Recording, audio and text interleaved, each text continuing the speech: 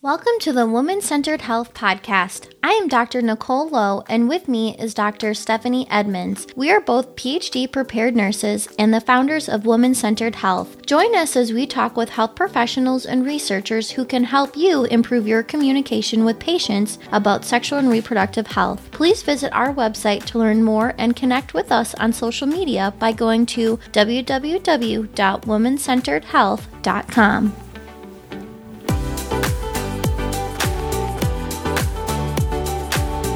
Hi, everybody, and welcome to the Woman-Centered Health Podcast. Today, we're interviewing Dr. Rashmi Kudesia about her extensive work with PCOS. And for our listeners who are new to the show, you can get a PDF of our show notes or be notified of upcoming guests so that you can submit your questions by becoming a patron of the Woman-Centered Health Podcast by going to www.patreon.com/WCH, or you can find out more on our website at www.womancenteredhealth.com. So hi, Rashmi. We would like to start out by giving our listeners a little background about who we are speaking with. So if you could talk about yourself, including your background, your education and training, and your current work. That sounds great. Thank you guys so much for having me, first of all. So I guess a little bit about myself. I'm originally a Midwesterner. I was born in Chicago, grew up in Michigan, and then I moved around a lot for school. So I did my undergraduate degree at Brown, was a bachelor's in science, and then I went to Duke for medical school. And then I spent the next decade or so in New York City training. So I did my residency in obstetrics and gynecology at Cornell, and then my fellowship in reproductive endocrinology and infertility at Albert Einstein up in the Bronx. During those years, I also did a master's in clinical research. And so I think we'll talk about this a little bit more, but I think that background is really just helpful in thinking through the things we do and don't know from a scientific perspective, especially when it comes to PCOS. After finishing my training, I was on the faculty at Mount Sinai School of Medicine for almost 3 years and continued to do some research and teaching along with my clinical practice there. And then I moved down to Houston, which is where I am now. So I practice at CCRM Fertility Houston. I'm the director of patient education and the site director for our Sugar Land office down here. And I'm on the faculty at Houston Methodist Hospital. So right now, my primary focus is in taking care of individuals and couples that are looking to preserve fertility, manage PCOS, get pregnant, and, do a lot of community outreach and education as well. So just doing a few things. Wow. Dabble here, dabble there. Yeah. So the other question we always like to ask our guests is what informs your perspective or your practice? So in other words, why do you do what you do and what is most valuable to you? Yeah, I think it's always interesting. I love hearing, how people find their way into their career. And for me, it was kind of a bit of a random route. So I knew I wanted to go into medicine, but during my college years, I actually took an embryology course where we talked a lot about how science interacts with society and sort of the understanding that, when we do research in the lab or we create some new development or technology, there is inevitably some sort of impact. And what I realized in thinking about IVF or in vitro fertilization and just reproductive technology in general is that there is this huge impact on women, right? So if something like IVF exists, what does that mean for us? Does that mean there's now this added option so more women can have families, which is amazing? But by the same token, is there also a lot of pressure now to do all of the things, right? So, even if it's a huge financial, emotional, physical burden, so what does that mean for women? And so I started thinking a lot about reproductive medicine and sort of the feminist angle on that. And interestingly to me at the time, the feminist literature was really down on reproductive technology. It felt coercive. It felt like the literature really suggested that perhaps it was a paternalistic way of forcing women to be mothers. And so kind of just thinking about all of these questions of how reproductive medicine interacts with society and the different ways to think about it, I just found it really fascinating. And so I started to think that that's kind of what I wanted to do with my career. And when I got into the clinical practice of it, I realized a couple more things, which is that one, it's just an incredibly personal journey, right? So whether you have children or not, what you're dealing with your reproductive health, it ends up being this really incredibly emotional and personal journey. And it's really a privilege to be able to be part of that. And then on top of that, even though it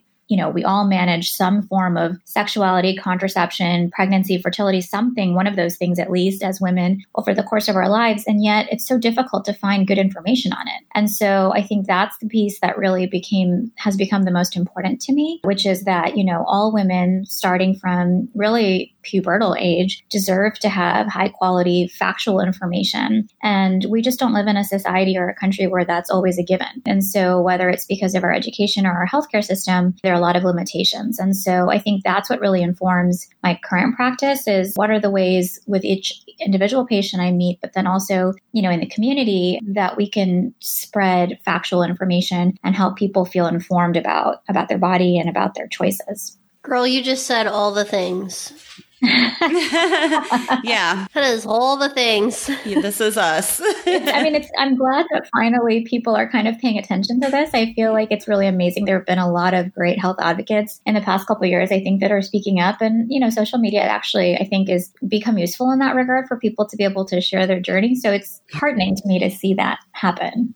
Can I just ask you more details about your current position? I can't remember exactly what you called it, the Director of Patient Education. Yeah. So could you talk a little bit more about how you ended up in that role or what that role entails? Yeah. So, it's kind of informal, but basically what it is that I've always been really passionate about trying to bring information out into the community. And so, I'd like to look at community partnerships and say, okay, well, can we set up a session that maybe is targeted to this specific demographic? Because sometimes I find that women may be more interested in hearing information in a setting that feels very comfortable to them. So, for example, I've done, a lot of outreach in the lesbian and transgender communities for lesbian or transgender women or trans men that are looking to freeze eggs. And so, a lot of those places particularly are very sensitive to where it's just easier to be able to ask those questions if they know it's a safe space. Similarly, last year, we hosted a Women of Color and Fertility event because it was very clear to me that the data is very clear that women of color experience fertility at the same, if not higher,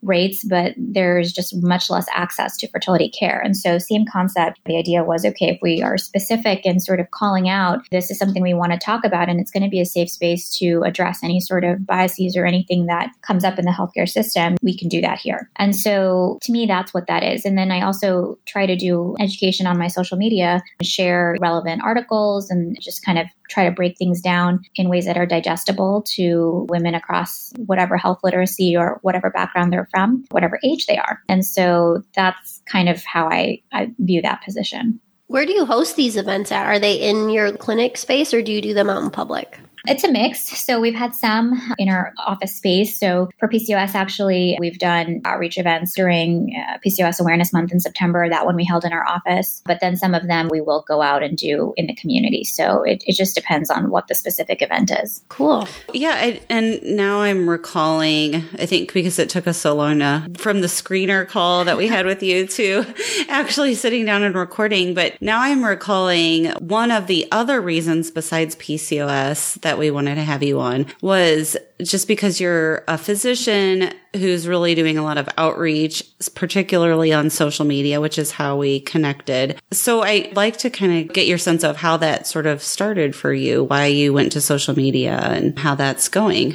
So I think the rise of social media in medicine is just honestly a new thing over the past couple of years. I feel like it's really grown exponentially. And I felt very fortunate that it was something that basically since I finished my training, I was starting to realize that many women are turning to social media and community groups and forums to get information rather than coming to a nurse or doctor. And sometimes that's because maybe they don't have somebody they trust or maybe they think it's a silly question. But even on Facebook, I'm kind of a lurker in some of the PCOS patient groups. And it makes me sad when I see somebody post a question like, I've had PCOS for a while. I've really been struggling with my diet or my weight management, and I don't have anybody to talk to about this. What do you guys do? And then it's really great that there are all these women to answer these questions. But then by the same token, 50 different people will just randomly say anecdotally what worked for them. And I just, aside from the emotional support, I don't know how helpful that is because every body is different. And so I just think that there's better ways to support people. And so the more I started seeing that people are out there trying to connect and sometimes feel more comfortable asking something to a community of random strangers than to their doctor, I thought to myself, well, this is a place that I need to be also. And then it was one of those things I really wanted to do. And then when I was fortunate to have a little bit of time off in between my 2 jobs when I relocated to Texas. And so during that time, I was like, all right, I'm going to use these weeks to try to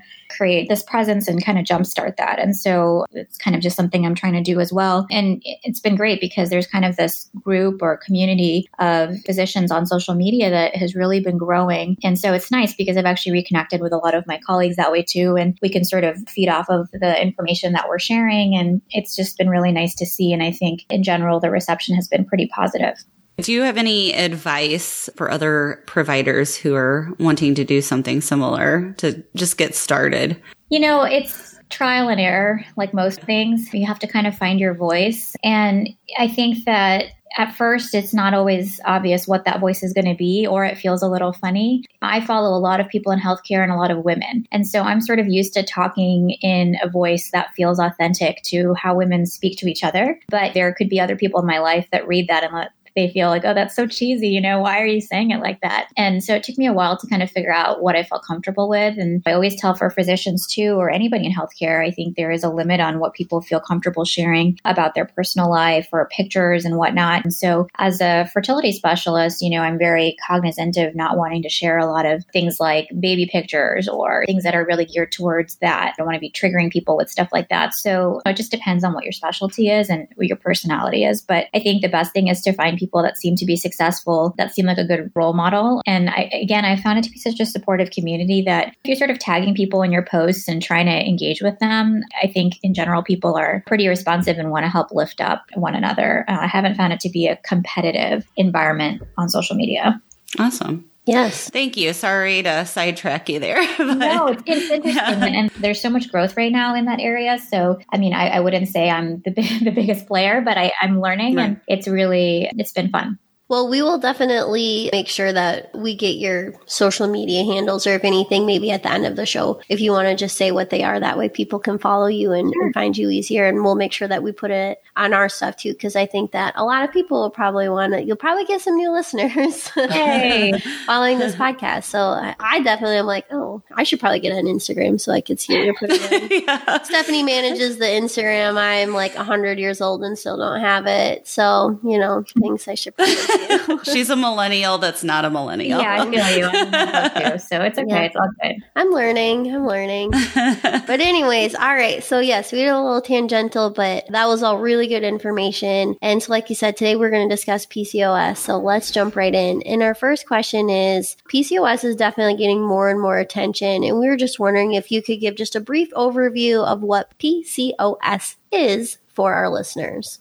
Right. Sure thing. So PCOS stands for polycystic ovary syndrome, which is not the greatest name for what this really is. And I'll sort of get back to why that is. But I'm glad that it's finally getting more attention because it's pretty much the most common reproductive hormonal issue of reproductive age women. And so it affects 10 to 15% of women, depending on what criteria you use, which is incredibly common, more common than many of the things that we know more about. So truly, there are different diagnostic criteria, but most of us now use what's called the Rotterdam criteria. And that came out of a conference in the early 2000s. And basically to meet that criteria, you have to have at least 2 out of 3 things. So the first thing is that the menstrual cycle is either not coming on its own at all or is irregular. So it falls out of the typical every 21 to 35 day period length that we talk about as being the normal menstrual cycle. And so that's the first criteria, is having absent or irregular cycles. The second criteria is kind of how the ovaries look on ultrasound. So this is where the name's a bit of a misnomer. Oftentimes people think that you have to have a cyst on the ovary or something like that to qualify. And actually it doesn't have anything to do with having cysts. What it is that as women, we're born with a certain number of eggs and each of them is growing inside of a little fluid-filled sac that we call a follicle. And so when we do an ultrasound on a woman that has PCOS, what we tend to see is more follicles than maybe the average woman her age that did not have PCOS. And so there are certain cutoffs for the follicle number or just the size of the ovary. And so those are really the things we're looking for on ultrasound. And having an ovarian cyst or not is not part of the diagnostic criteria.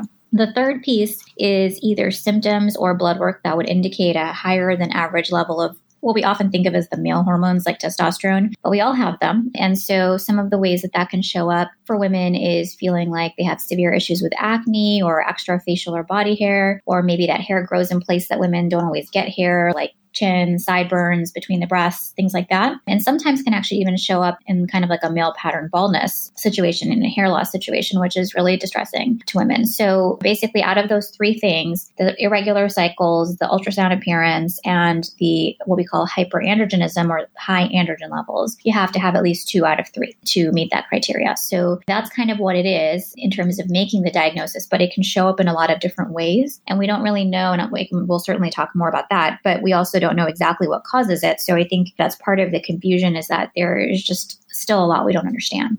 So because of that, so like you said, PCOS can sometimes be difficult to diagnose. Can you talk a little bit about some common complaints that you have heard from women with PCOS related to other providers when they were seeking out their diagnosis or the treatment for PCOS? Yeah, so part of it is that sometimes it can be a little bit tricky to diagnose in adolescence. So a very common story that I see all the time is somebody that maybe is coming to see me now to build their family in maybe their mid to late 20s or early 30s or whatever the case may be. And their story will often be, oh yeah, I got my period when I was 13 or 14. And it was irregular, and then it stayed irregular, and then maybe they had some very big bleed, or maybe it was just frustrating to have these irregular cycles. And they went to see a gynecologist or their family doctor or whatever, and then they were just put on birth control. They were said, oh, your cycle is irregular. Here's some birth control. That'll fix it, and move along. And then it comes to find out, now fast forward 10 years or 15 years or whatever, they want to start a family and they come off of birth control, and lo and behold, their periods are still irregular. And now maybe at whatever age when they were ready to start their family, they're in this place where they're trying to figure out, why are my cycles irregular? Do I have this PCOS thing? And what does that even mean? And so to me, that's a huge disservice, because many times my guess is that these providers or physicians suspected, at least, that this might be going on. And adolescent diagnosis is a little bit tricky. I typically say that I don't often give an adolescent a firm diagnosis, but I will often see somebody and sort of say, look, this is what it seems like you're at risk for. And so we're going to talk about how we might firm up this diagnosis when you get a little bit older. But typically, once we get to 2 years after menarche, so 2 years after the first period, usually if the cycles are still irregular, there's a very high likelihood they will continue to be irregular. And so this kind of whole idea like, oh, teenagers just have irregular cycles is not exactly accurate. That is not uncommon for maybe the first year or so after the first period, but they really are meant to become regular after that. So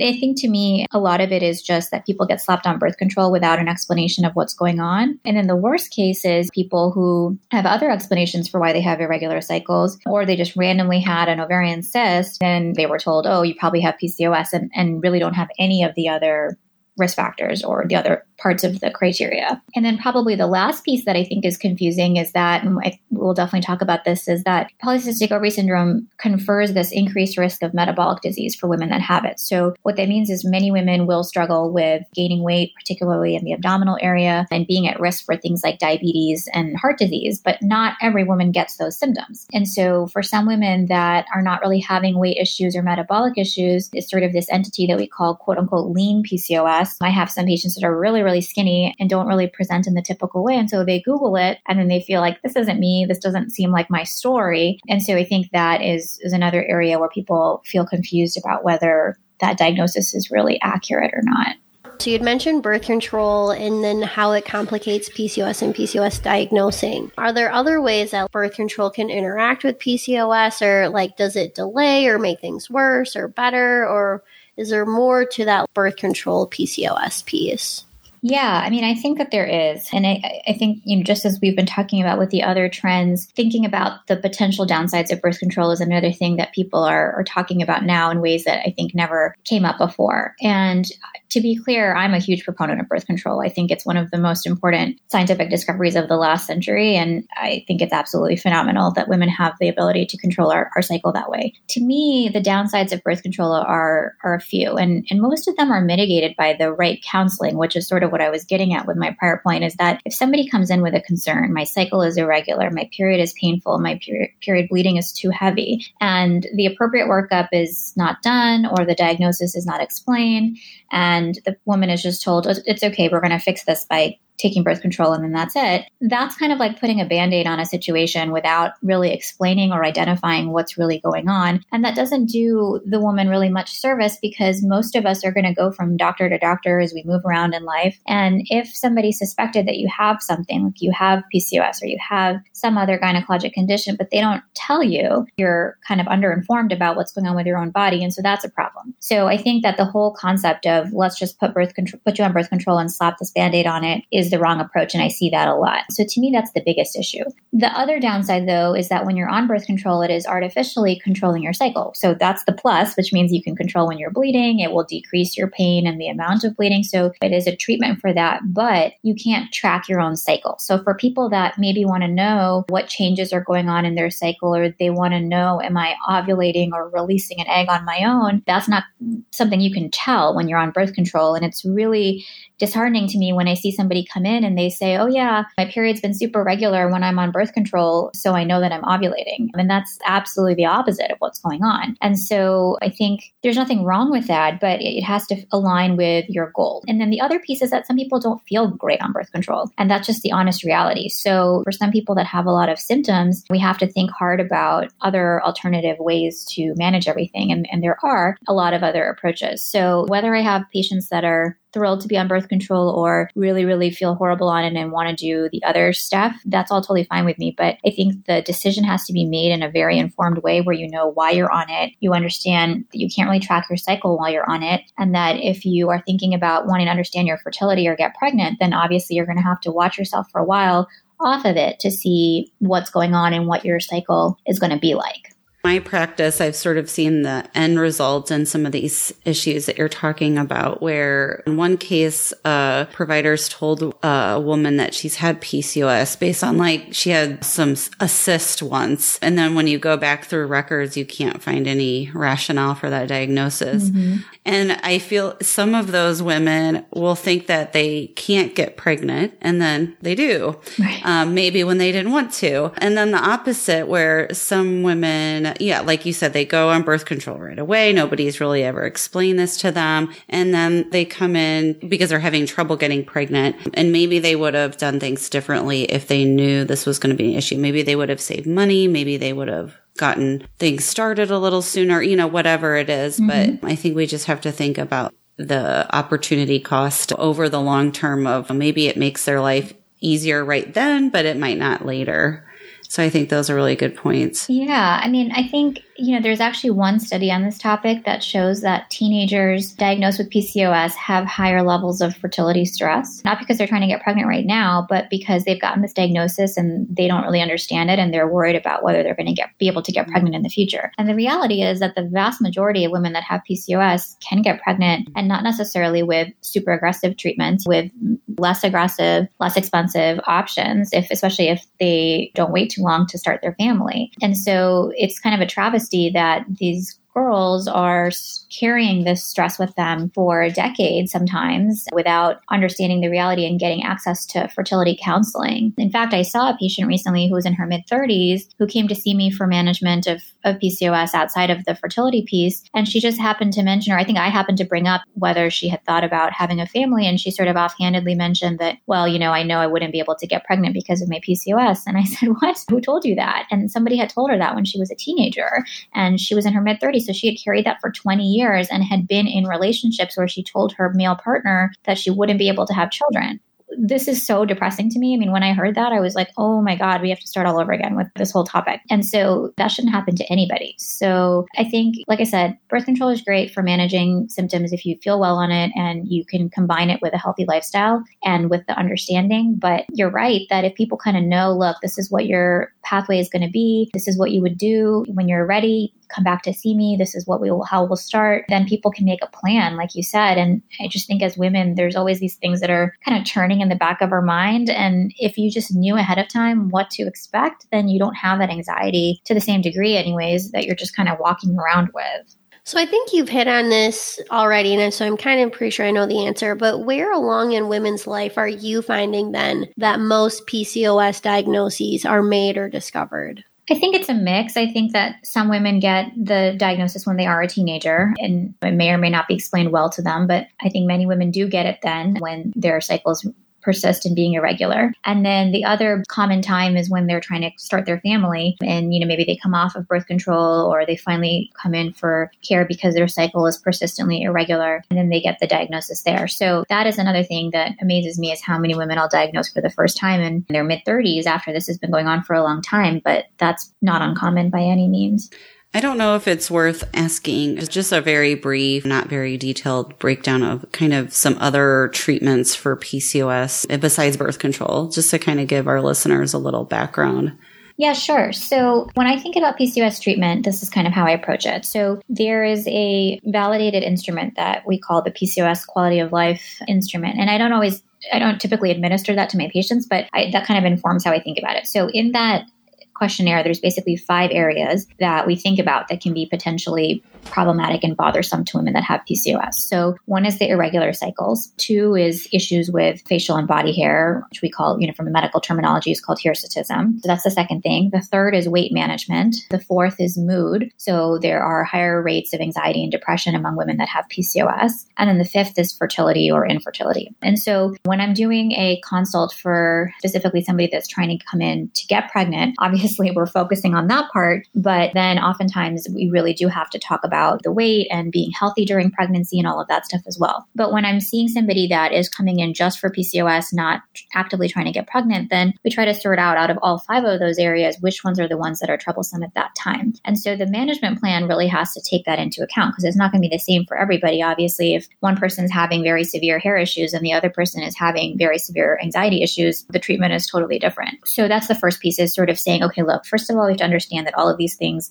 have a common denominator, which is where they're coming from. And I think for a lot of women, particularly on the mood piece, I feel like that's very liberating to understand that this isn't just them. Their mental health is so stigmatized in this country. And so to realize that it's not that it's ever anybody's fault, but that there is also a link to all of these other things they're experiencing, I think oftentimes feels something that's useful to know. And so it really depends. So first and foremost is making sure that the general health is being taken care of, that the weight is moving in the right direction or is where we want it to be, that you're not developing something that we call insulin resistance, which is basically something where the body becomes less and less able to deal with the sugar that we get in the course of our everyday diet. And so first thing is like I said, just doing all of the appropriate blood tests to make sure, and evaluation to make sure that the baseline health is where it should be, and then talking about how we can do better. So diet primarily is the first treatment. And for many women, they are sensitive to certain things in diet. So certainly carbohydrates are the big baddie in PCOS, and not just the obvious things like desserts, but white bread, white flour, obviously sodas and juices. So sometimes it's like I have to revamp somebody's diet entirely. So that's always the first thing. And then, we talk about exercise. We talk about, is there a role for supplements or acupuncture? We talk about whether we need to have even a more multidisciplinary team and have therapists on board or a support group if there's a lot of mood issues going on. We talk about other treatments for hair growth. So it really depends on which pieces of all of those 5 things are most at play and what's most bothersome at that time. And then certainly, I think I wouldn't want to leave out the fact that if somebody's cycle is irregular and they're not on any form of hormonal contraception, they're not pregnant or breastfeeding, they should be having some sort of period or bleeding every 3 months or so to prevent potential for those cells lining the inside of the uterus to become precancerous and cancerous. So we talk about ways to protect their uterus as well. So again, it's very individualized, dependent on what that person is going through, but it's kind of a mix and match of all of these things. It's just that changing your lifestyle is the most important piece, but it's also the hardest piece. And so all of us struggle with being consistent on that. And so luckily there are more and more people writing about it. And so there are a lot of good resources I point people to, but that's kind of the most important thing I could ever tell anybody. So what are some important communication tips for providers when giving a patient a diagnosis of PCOS? Certainly, I think it's important to educate them on all of the ways that it can manifest. So, for example, I sometimes will do consults for young women that have PCOS, so like teenagers or in their early 20s. And I will spend the time to talk about all of it, even the fertility piece, even if they're looking at me like maybe they're a virgin and this is completely not on their radar right now. But I tell them a few things that I think are important to know. And so those are the things that I think is very important. That first consult, when you give the diagnosis, I get an hour with my patients for a new consult, and I can easily fill that much time talking about it. And so if you have a OBGYN that you're seeing for 5 minutes for an annual exam, you're not going to get the same depth of information, and not because they don't want to give it to you, but because that much time isn't slotted into the appointment. And so first of all, what I always tell people is that you need to get a good explanation. And so oftentimes as patients, sometimes we have to advocate for ourselves. So what I really recommend is if you feel like you got a diagnosis and you didn't have time to understand it, either seek out a specialist consultation with a reproductive or medical endocrinologist who focuses on PCOS, or schedule what we call like a problem-based visit, so a repeat visit that's not your annual exam, with your primary provider so that they get that chunk of time to just to talk with you about that specific issue. And that's something that you can do. And so I think that basically it just takes a lot of time to explain all of these things. So I think the most important advice is to try to get across those main areas that can be relevant and to prepare a woman for these are the things that could come up. And here's just a beginning starter nugget of information so that if you perceive these things happening, you can come back and we can figure out what to do about it and that you know that this is all related. And how do you manage situations where maybe a patient has gone from provider to provider and just hasn't gotten the answers that they've felt like, no, there's still something going on. And now you are finally being like, okay, like this is what's going on. This is what's happening. Do you talk to that patient any differently, or how do you walk through that with them where they're like, oh, I had all these experiences that were terrible and now I'm finally getting answers? I think sometimes it's just listening is the most important thing. And again, that's why it's nice to have that much time with my patients, because I can. And so sometimes it's like people just want to tell me the whole story. Like, this is what happened. I was told this. It was really traumatizing. Then this happened. And, you know, we can sort of go through everything and let them feel like they shared every little piece of it. And that's all been considered in the plan moving forward. And sometimes, unfortunately, a lot of it is also research they did on their own. And so they want validation, understandably, that this is an appropriate way of managing it. And so I think a lot of times it's listening, sort of validating, A, their experiences, B, the suffering they may have gone through in all of this and how much they may have had to be their own advocate to get the right information. Some people have had really negative healthcare experiences. And so sometimes it's really just applauding somebody for maybe they're still struggling, but they've persisted in trying to get answers. I think that that is no small feat when you're dealing with something. So I think that's what I try to do. And then, you know, I really am big on trying to direct people back to other resources that are out in the community, again, that may not be necessarily all completely 100%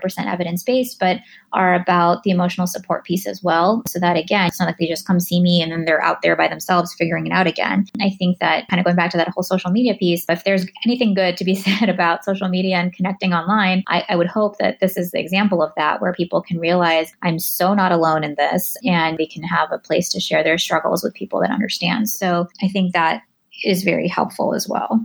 So kind of going on with that online piece. So I know all diseases, women or patients will go online to seek alternative therapies or just any therapies for PCOS. And some of those might not be scientifically grounded. So can you talk about some common ones that you hear and how you talk to patients about those? Yeah. So unfortunately in this country, and this is somewhat of a global problem, but particularly in the US, the supplement world is completely unregulated, right? So supplements are not regulated by the FDA. And so what that means is if you buy something at X random store, the drugstore, it could be completely full of sawdust. Or if you pick up 5 pills and you tested them, the dose in that pill, those 5 pills could be radically different. And so one of the things about supplements is that even the ones that I tend to like, if I'm not recommending a specific place for somebody to get them, typically where they're formulated completely in the US, they are verified by a third party. So I feel a little bit better about the actual consistency and reliability of the supplement, and that I feel like there's not going to be contaminants or other things in there. Those are all things that I think about when it comes to supplements. But sometimes what I see is that people are, and so there are a few that are, I think, have some data behind them. For example, inositol is one that I think more and more people are using. And there is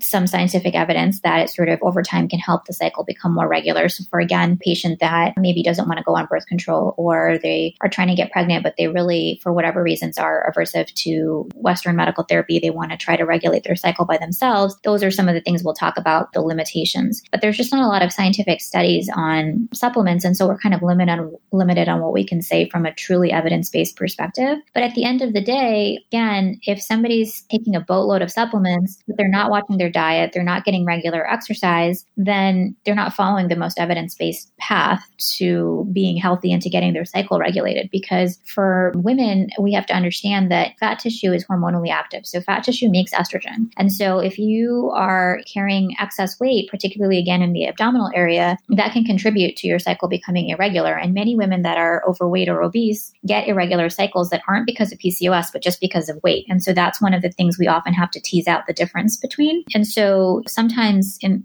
our culture, there's sort of this tendency to say, well, I'm going to take a boatload of meds or a boatload of supplements and not do the hard part, which is eat better, eat cleaner, get some exercise. And I'm just as guilty of that as the next person. It's really hard to be consistent. So I totally get why that is, but that's the main thing I worry about when I see those posts where somebody says, okay, here, try these 15 supplements. I bet a bunch of them could be helpful, but not more helpful than the basics of a healthy lifestyle.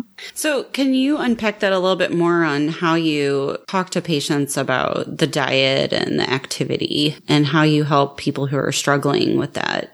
So, first of all, I'm always very clear that I'm going to talk to you about this for a little bit, but I'm not a nutritionist. I'm not a registered dietitian. I'm not the expert in that regard. And so, first of all, the most important thing is that I have people that are experts that I turn to. So my spiel on that, the abbreviated version is, one, we'll kind of go through what the typical diet looks like. And so some of the obvious things still bear being said. So I definitely see plenty of people that are still consuming soda and juices on a regular basis and not getting enough water. Soda is just chock full of sugar. And if you look at the average American intake daily of sugar, it's like way multiple times over what we're supposed to be getting, right? So we start with things like that. We look at the carbohydrate intake, like I said. For many women that have PCOS, dairy can also be a trigger. So we look at that. And I will often say, look, if somebody's having a lot of bloating or GI symptoms, sometimes if they haven't done it before, I'll ask them to keep a food diary to sort of keep track of what they're eating and then how they feel. And maybe they're going to identify some of the things that make them feel really crummy. And so we're talking about the basics of essentially talking about what are the things we're eating, trying to reduce carbohydrates and maybe monitor dairy and portion sizes, obviously, and then avoiding the extraneous sugars that creep into our diet. If you're drinking a lot of soda or sometimes if like you work in a big office and literally every week somebody has a birthday and you're having cake every week because of that, those are the things we have to watch out for.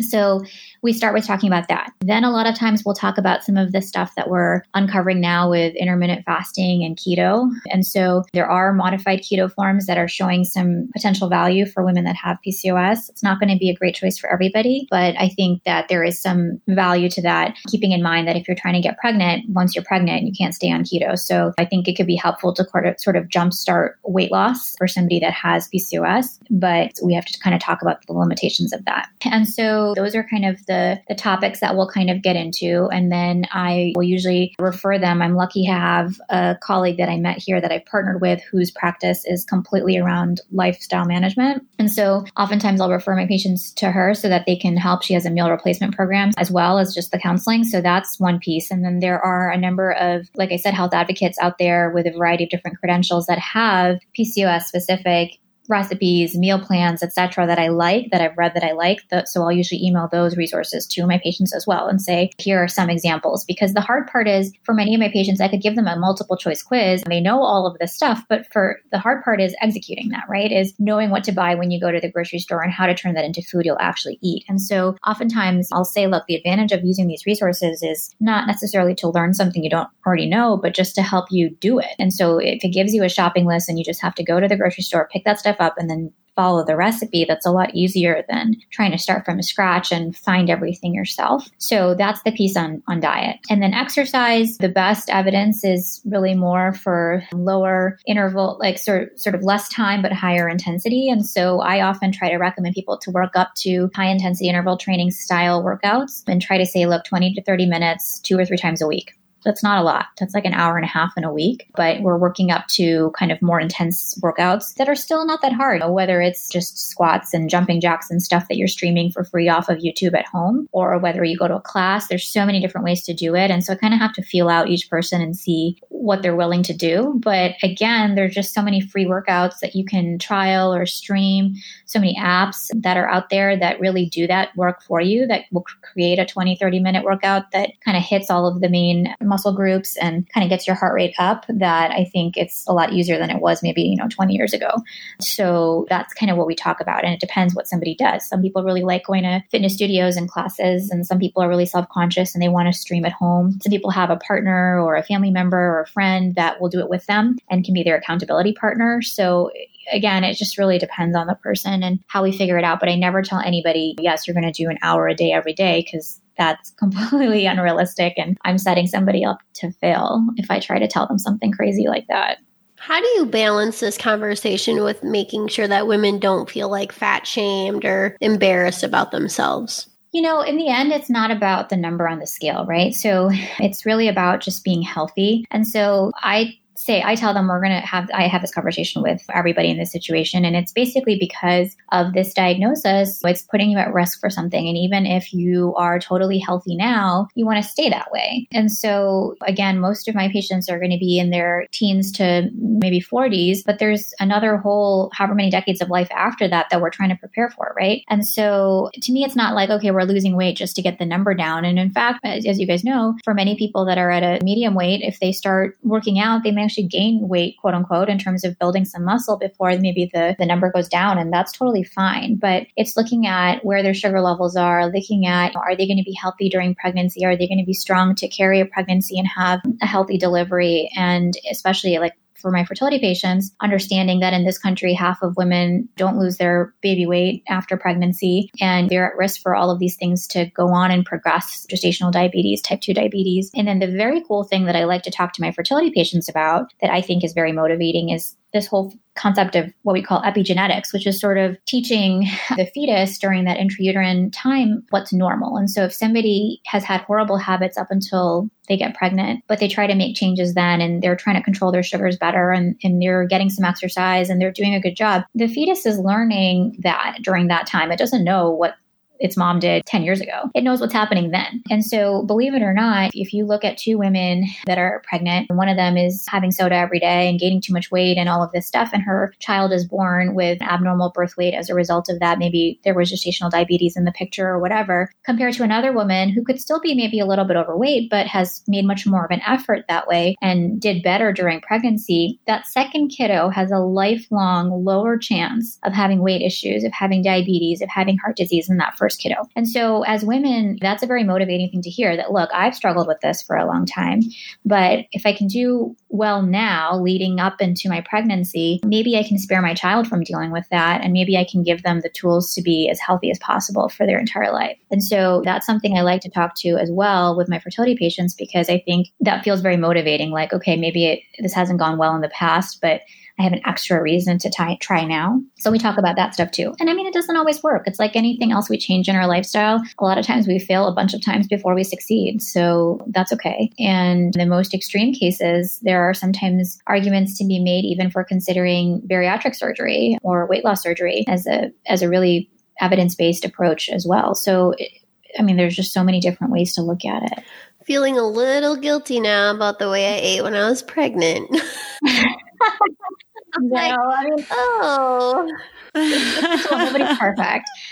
We all cheat. We all, it's not about that. And so, really, I try hard not to shame people on that, because at the end of the day, you have to get through it. Especially the first trimester is horrible. People, you have to just eat what you can get by. It's like carb central. So, that's okay. But at least it's being thoughtful and doing the best you can. That's all you can do.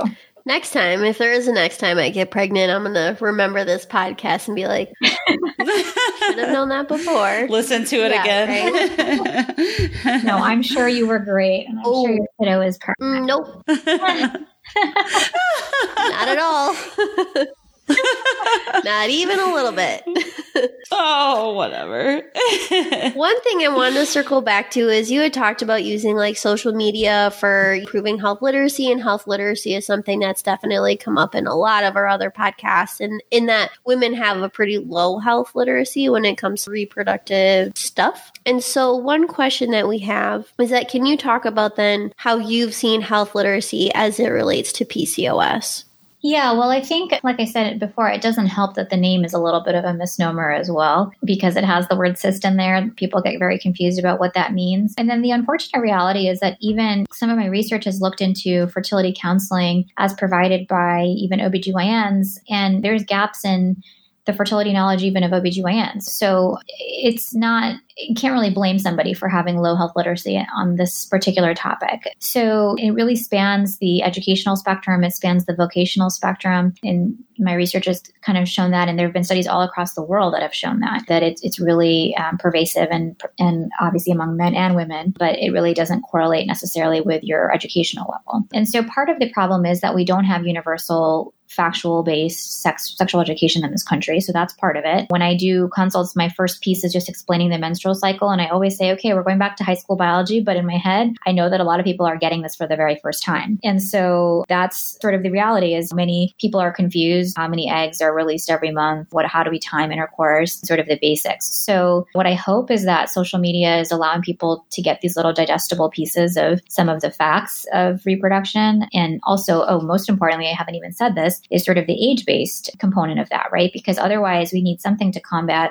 the, okay, X celebrity just quote unquote got pregnant at age 47. And every time that happens, I get a rash of women coming in and being like, oh, I'm also 47. It happened for her. Can it happen for me? And I have to be the one to say there was very likely either previously frozen eggs or donor eggs or various things that could have been involved in that. We'll not know, but need to be realistic about what the numbers are. And so it's kind of combating some of the other stuff that we get in our tabloid magazines that we all like to read. No, thank you. So I think you hit on a little bit earlier about empowering women on how women can sort of advocate for themselves with providers. So what else can we as providers do to help or empower women to know what to look for when they're maybe thinking their menstrual cycles are irregular, that they have PCOS? Yeah, I think, again, it's making sure that we've offered them our time. So, one of those things that when you're a medical student, you always are really good about, or you're supposed to be good about asking a lot of open-ended questions, right? So making sure that you've given the patient a ton of time to talk and ask things in the way that best elicits a full answer. And then as we get further on in training and we have less and less time, then often those questions become more and more closed-ended. And so at the end, at the very least, is to say, okay, do you feel like you understand? Does this make sense? Do you have questions? You can always come back to me with questions. I give my patients my email address. So I often say, look, I just gave you a ton of information. You may process some of this later. And if there are more questions that come up later, just shoot me a message. And so that, again, is fortunate for how I practice, but not going to make sense for everybody that's in a different practice setup. So everybody has to figure out what works for them, but keeping in mind that it's going to be that if you give somebody a ton of information, it's going to take them some time to process it, and they need a way to be able to circle back and make sure that they understood everything. So I think it's trying to take the time, trying to ask open-ended questions, trying to offer resources that can fill in the gaps where maybe, you're not going to be following up with them super regularly. And then, like I said, if it seems appropriate, offering consultation with somebody else. I'm very humble about what I can and can't do. As much as I would love to be able to follow somebody and help them with their weight loss goals or lifestyle goals, that's not how our practice is set up. And so that's where I have to say, look, if you see my colleague or if you follow one of the other plans, you're going to get better follow-up on that than what I can offer. And so we all have to kind of accept our limitations of what we're doing as providers and what our practice resources are and what we're set up to offer. So I think it's just being realistic about what you have and then trying to make the connections out in the community. It took me a long time to find somebody that I trusted sending my patients to that wasn't going to give them weird weight loss supplements or things that weren't evidence-based or things that weren't going to be safe for my fertility patients. And it took me a while to find somebody actually that I trusted. And so as a provider, I think those are the things you can do, are to try to find the resources that are out there that you can vet and feel good about that fill in the gaps of what you can't do personally. So from a provider standpoint and being in that, this is your specialty, is there something that you wish that all providers knew that you were like, oh, if I could just tell them this related to PCOS? Do you have that one nugget or little bit that you're like, oh, I want you all to know this? What would that be? I think it's really just the biggest piece is the anxiety piece that goes along with it. And there have just in the past year or two, there have been a bunch of really good meta-analyses that came out looking specifically at that and found that rates of depression and anxiety can be 3 to 5-fold higher in women that have PCOS. And that's pretty substantial.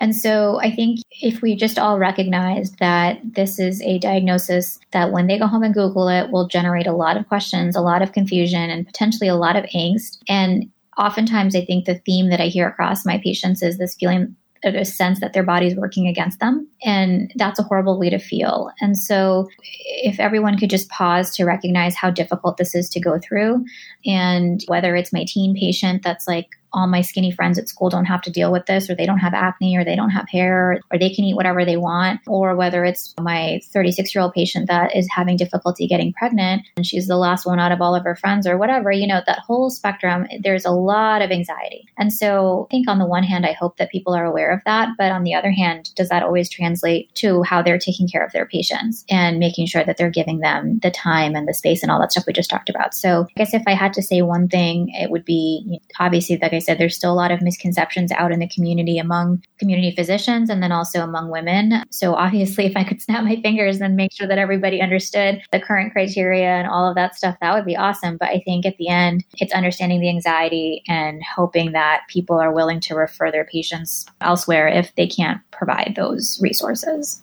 Oh, great. Thank you. So you mentioned a lot earlier in the podcast some resources that you send patients to. So if you could talk about those, and then also if there's any other resources that are more geared to providers to learn more about PCOS. Yeah, sure. So I think it depends what people are looking for. So in terms of reproductive information in general, oftentimes I'll steer people towards the patient-facing website of the American Society for Reproductive Medicine. So that's www.reproductivefacts.org. So those are all, particularly for my fertility patients, things that are written for patients, but from a physician's perspective. So they are all vetted, they are all evidence-based, and there's a lot of just factual stuff that you can get there. For more of the community piece, I've collaborated a lot with Amy Medling, who's a PCOS advocate up in New Hampshire. She goes by PCOS Diva, and she has a great website. I've done a lot of guest blogs and podcasts with her, and she's been really helpful in sort of connecting me to that community. PCOS Challenge is another great support organization. They do a lot of important advocacy work and have some resources as well. And then from the diet perspective, often send people to Angela Grassi, who's a registered dietitian up in Chicago who has written the PCOS Nutrition Cookbook and also has a free listserv that people can get on aside from ordering the books. And so those are all things that I have vetted myself and that I like. Amy has a book that she wrote last year that I reviewed for her, and a big chunk of that is about diet. And so for people that want to really dive deep and sort of get into, I'm going to read a book, I'm going to use these meal plans and stuff, I think those really break it down and are very specific to PCOS. So those are some of the starting points that I usually refer to. And then, like I said, I have colleagues locally that can help people as well, either with the diet counseling and meal plans or hormone support groups. There are a bunch of people that I've tried to connect with in Houston that are working in this area. So for my local patients, I'll refer them to those as well. And then what about for providers? Do you also, would you say, check out those resources, or are there some other resources that providers could look into to learn more about PCOS? I think those are good starting points. I think that for people trained in Western medicine, like myself, there is a very big spectrum of comfort with diving into other things. So nutrition education among medical schools is not great. So I think we have to be cognizant of the fact that most Western trained doctors are not experts in nutrition, and many physicians were trained on the food pyramid method and the breakfast is the most important meal of the day concept. But most Americans, or many Americans, are eating sugar-laden cereals or pastries or fruit-flavored yogurt. All these things have tons of sugar. And so if that's your breakfast, it's not an important meal of your day. You're not starting your day off great. And so I think we have to recognize that we have to learn and keep learning about the things that are changing, and things like intermittent fasting and keto are new, and it's not easy to learn about them, but you have to put the effort in. So, and then when it comes to supplements and even things like acupuncture, not every physician is going to be comfortable recommending those things because of the medium level or absence of firm data on that. And so I just encourage people to be be a little bit more open-minded and sort of see where they can sort of have that honest conversation with their patients to say, here are some options that might be good for you. They have some evidence behind them. It's not a perfect match for everybody, but for the patients that are struggling with the typical way that we've always done things, there are a lot of other options, and it does take a little bit of self-initiative to learn about these things and to find people out in the community that are doing them. So it's just a matter of investing the time. So in addition to providers listening to our podcast, we also have a growing number of listeners who do not necessarily identify as a healthcare provider. And so for those women or the folks who are listening, if they suspect that they have PCOS but feel their symptoms have been dismissed, how do you recommend they communicate to their provider, or what can they do? That's a really important question, is how do we advocate for ourselves? Because unfortunately, sometimes people will come in and they'll say, well, I read on the internet this. And sometimes that ends up being a big turn off to the provider, where they're like, oh gosh, now I have to go through and potentially debunk this entire myth. But a lot of times there is legitimacy to what's being said, and you have to listen. So I feel like for any woman, if they feel that their concerns are not being heard, that they're being told, just do this without a full explanation, then it's time to get a second opinion. And, I think it's fair to say to your provider, I still have questions, or I don't feel like I understand this, or I would appreciate a more detailed explanation of why you think this is the right treatment for me, or what you think the diagnosis is. Are you confident that this is the diagnosis? These kinds of questions can be asked very respectfully, but I think maybe help give the provider some pause to sort of make sure that they have explained everything in an appropriate manner. And I think if you don't get those answers, or you don't feel comfortable with those answers, that's when you get the second opinion. And particularly for things that are specialized like this, that is maybe where you look for a specialist in that area, whether it's an endocrinologist from a reproductive background or a medical background. But so whatever the case may be, look for that. So I would say if you've had blood work done or whatever, get copies of your records and feel free to get a second opinion if you've tried and you're not getting the right answer or the appropriate amount of time or whatever. Because at the end of the day, there's nothing more important than understanding what's going on with your body. And if you don't feel like you're getting the right answers, then you have to unfortunately try again and ask for recommendations. You have friends in the area. If you are connected to a community on social media, ask, is there somebody that is in this area that you guys have had good experience with? So that's how a lot of people will find me or my colleagues, is through word of mouth. So don't be afraid to share your story a little bit and try to get recommendations so that you're not just blindly jumping from provider to provider, because it's really hard to sort people out just based on what you can find on Google. So I think having a word of mouth referral is very helpful.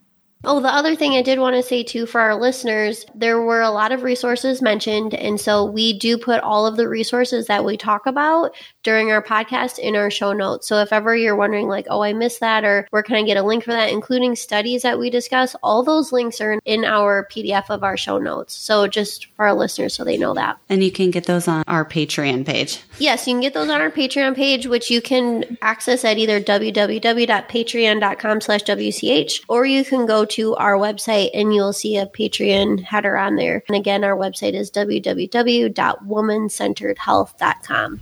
So Rashmi, we would both like to thank you so much for your time and commitment to advancing sexual and reproductive health through communication. Do you have any last thoughts you would like to add before we end?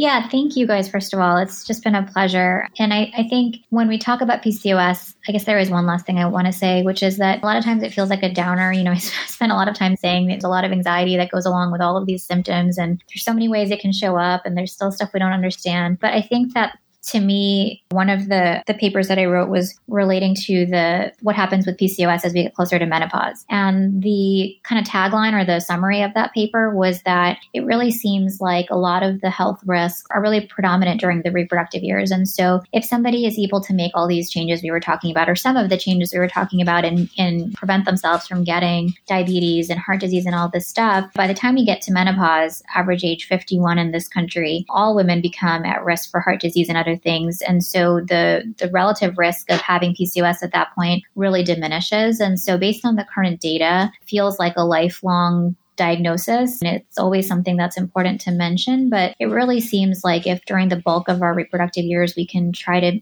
do our best to make the best choices we can, prevent ourselves from getting some of these conditions, by the time we get to menopause, it could be that this is no longer an issue for us. And so I think that to me, that feels like something to strive for, and to be able to say, look, I get to this point in my life and I did it. And, not to say that you can then just do whatever you want, but, then it's not really an active diagnosis per se, based on the best available data. There's not higher incidence of cardiovascular mortality or serious morbidity based on this diagnosis. So it's all about what we can do during our earlier years to stay healthy through the latter half or latter third of our lives. And so I hope that's a little bit uplifting, because it's not just like a lifelong thing you have to slog through. It is something where if you make that effort, it can come back to reward you with a really healthy, older, however many decades of life that we have. So I think that to me is an important goal and something worth mentioning. Yeah, definitely worth mentioning, because like you said, if there's a lot of anxiety that comes with this and you feel like that's this lifelong sentence, I feel if I were in that position, it would be nice to also kind of have that sandwiched, communicated to me with here's all this stuff that's happening and all the ways to fix it, but there's this light at the end of the tunnel for you. I feel like that's a great way to also keep in mind when you are doing the diagnosis and crafting all of this and communicating to the patient about this. So that's a great final thought you had there. And I can see very critical to this whole package. Awesome. Well, thanks again, guys. Yes, thank you so much. Yeah, thank you. And as always, we hope that you enjoyed another episode of the Woman-Centered Health Podcast. We are always looking for new supporters, sponsors, and guests. So if you'd like to be on our show or know someone who you think would be perfect, let us know. You can find more information on how to support us and contact us on our website at www.womancenteredhealth.com.